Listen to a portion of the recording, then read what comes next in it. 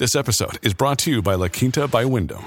Your work can take you all over the place, like Texas. You've never been, but it's going to be great because you're staying at La Quinta by Wyndham. Their free Bright Side breakfast will give you energy for the day ahead. And after, you can unwind using their free high-speed Wi-Fi. Tonight, La Quinta. Tomorrow, you shine. Book your stay today at lq.com. Welcome to Michigan News from MLive. This is Jens Carlson with your headlines for Tuesday, June 4th, 2019. Today, another presidential hopeful is visiting the state. Michigan reverses an unpopular infant formula policy. The FDA finds PFAS in supermarkets. And our Michigan's Best crew announces its next search.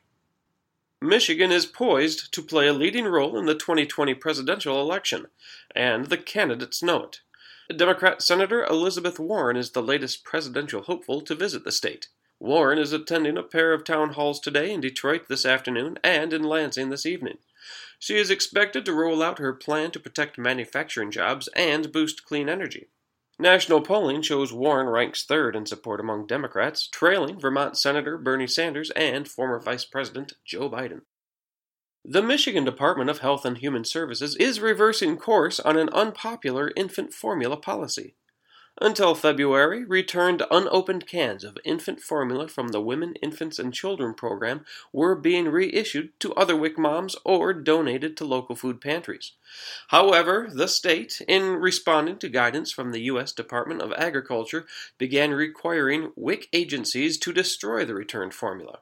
Now, after listening to stakeholders from across the state and receiving further guidance from the USDA, officials have decided that destroying unopened cans of formula is not necessary.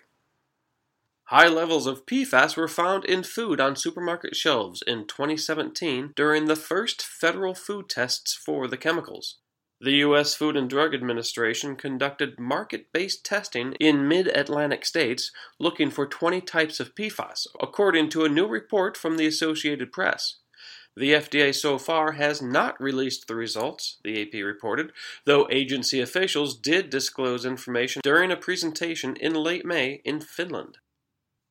And finally, it may not feel like summer yet, but there's no time like the present to start planning for it. With that in mind, our Michigan's Best duo of John Gonzalez and Amy Sherman have announced their next search. Where is Michigan's best waterfront restaurant? As with all our MBest searches, we start with a call out for nominations. Go to mlive.com/MichigansBest. Click on the post and fill out the nomination form. We certainly look forward to seeing you dockside, riverside, or lakeside throughout this exciting process. For more on these stories and other headlines from across the state, head on over to mlive.com. A special shout out today goes to our friends at Greektown Casino for sponsoring our latest Michigan's Best search. Thanks for listening, everybody, and have a great day.